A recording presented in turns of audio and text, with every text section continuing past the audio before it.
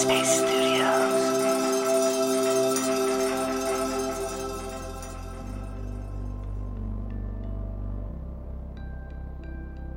Hi everyone, it's Sam here. Welcome to Radio Headspace and to Thursday. Since I've spent many years teaching mindfulness and social-emotional learning to children and adolescents, I receive a lot of interesting questions about how to prepare children mentally and emotionally for school. Recently, I received a question from a parent asking about how to empower their children with coping tools for when worry and anxiety are peaking. So here are some tips to support you and the students in your life. And please keep in mind that all of these tips are helpful for adults too. Firstly, it's helpful to remind your child to take one day at a time. You can explain how our bodies feel the effects of stressful and anxious thoughts, as if we have to tackle our worries all at once.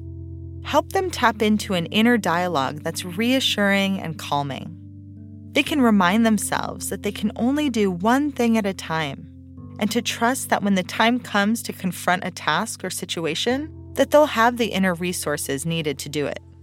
You can even help them come up with and rehearse some reassuring thoughts like, just one moment at a time, and I trust myself.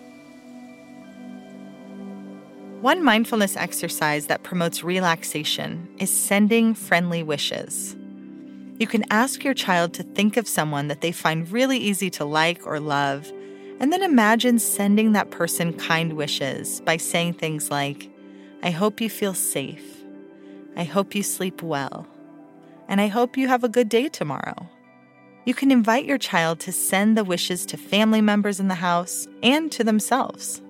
And there are guided practices in the Headspace app that lead children through the friendly wishes practice and other wind-down exercises like a tucking-in reflection.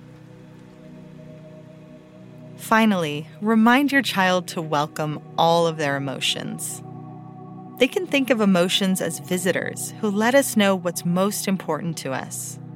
We want to have friends, we want to do well in our classes, and make sure that we arrive at school on time. Sometimes the stress we feel in our bodies is one way our bodies mobilize us to show up for all of these responsibilities. Reframing the stress they feel in this way empowers them to use the energy they feel to show up more fully, knowing they care.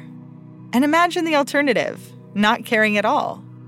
This puts stress in perspective, and it shows us that occasional periods of stress are part of a meaningful, full life.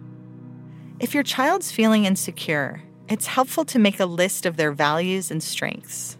Knowing what matters most to them and what strengths and inner resources they bring with them each day provides a sense of agency and reassurance that they have a lot to give. I hope these tips have been helpful. And remember, adults can use them too. As always, I'd love to hear from you about how these practices are working in your life. Feel free to reach out on Instagram through my handle, anchored_Sam. And tomorrow's episode is a really fun one. It's all about the benefits of friendship. So until then, take really good care.